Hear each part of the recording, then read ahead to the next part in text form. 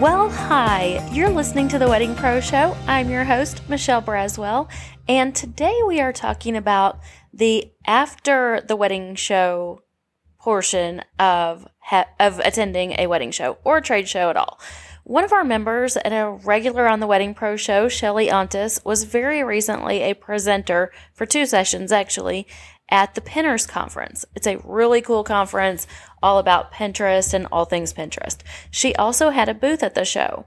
She and I were discussing what makes participating in a show successful, like what made this show a success that she was at. And it got me thinking that we don't talk about the after part enough. So this episode applies to any trade show you do, wedding show or otherwise. We talk a lot about before the show and during the show and even what our couples should do after the show.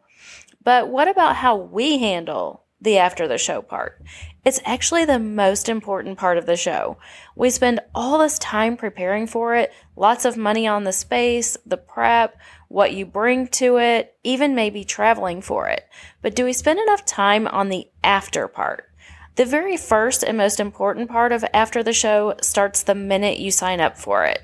So you sign up for the show and you're all excited and you need to, number one, manage your expectations.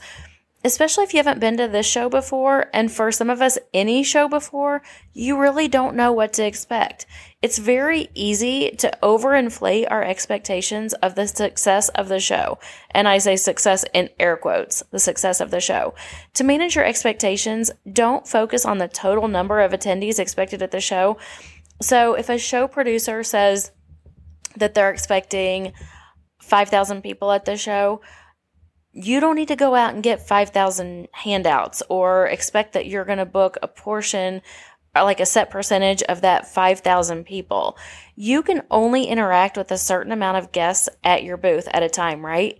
I like to break it down and think about how many people you can serve per hour, then multiply that by the number of hours you're there. Just keep in mind any activities during the show that might slow traffic down too. So for wedding shows, that's usually the fashion show part. Everyone wants to attend it, so your traffic will slow down at your booth. But that's a great way to interact with other vendors or even your more serious future clients who want more one-on-one time with you. Also, figure the last hour of the day will be slower. This will help your mindset for after the show and also help the amount of handouts that you come home with.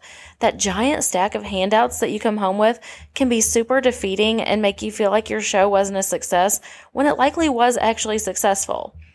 So number 2 thing you need to think about after the show is the connections you made at the show.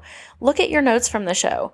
Did you make one good connection that you wouldn't have made otherwise? We know that making one good connection can snowball when we're networking effectively. And I'm willing to bet that you made more than one connection. But even that one connection, I would call a success.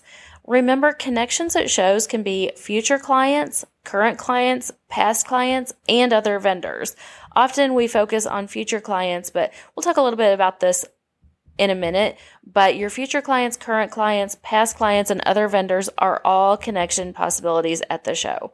And just a little side note, if a show has a lower than expected turnout, and that does happen, use your extra time to make connections with other vendors. It makes it all worth it, I promise. And then the number 3 thing you need to think about after the show is the lessons you learned. Immediately after the show, and even during it, is the time to break down what you're learning to do better for next time. I'm not saying it's the best time, not the perfect time. It's the only time to break down what you're learning. We're all super busy and we forget some of the most important details and successes are the lessons we learned at our very most recent show. What worked really well? What wasn't worth the time, energy, and money spent? In an effort to be well prepared, I always took way too much just in case stuff to a show that was often a waste of my time, energy, and money.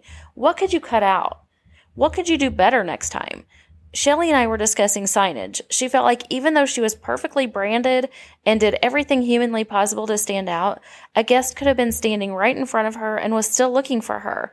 I mean, that's success right there when a guest is looking specifically for you, right? She wants to do even better with signage next time. That was something that she took away from the show. It reminded me of when we would take helium balloons with our business name on them. It worked like a charm. People could easily find our name above a crowd, And even if they didn't notice our name on the balloon, we could direct them easily to our booth. We could say, hey, we're the one with the whatever color balloon sticking up over the pipe and drape.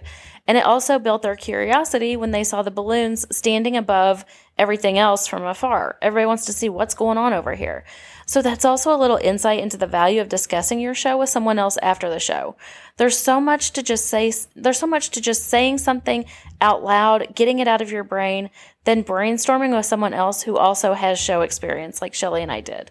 So what do you think is our conclusion from this? If you can take just even an hour to go over these things after the show, you'll see that it was a success. It likely was a success no matter how many people came through your booth. Just taking the time to go over it can be the difference between making a success and letting valuable things go because you're just busy after the show. You want to make sure you really, really focus on the after the show part. And here's your hot tip for this episode: follow up. You didn't think I was going to let the whole episode go without saying to follow up, right? So follow up. It's where the ultimate success of your show lies. Follow up with vendor relationships. Follow up with client relationships. Yep, even those current and past couples, and of course the future couples. Your current and past couples will be so happy and excited to see you at the show. They're your poster child for what your future clients see and where your potential word of mouth can come from. They're often there with the next friends of theirs who are getting married. They're your built-in cheerleaders. Even just send them a little handwritten note in the mail telling them how great it was to see them.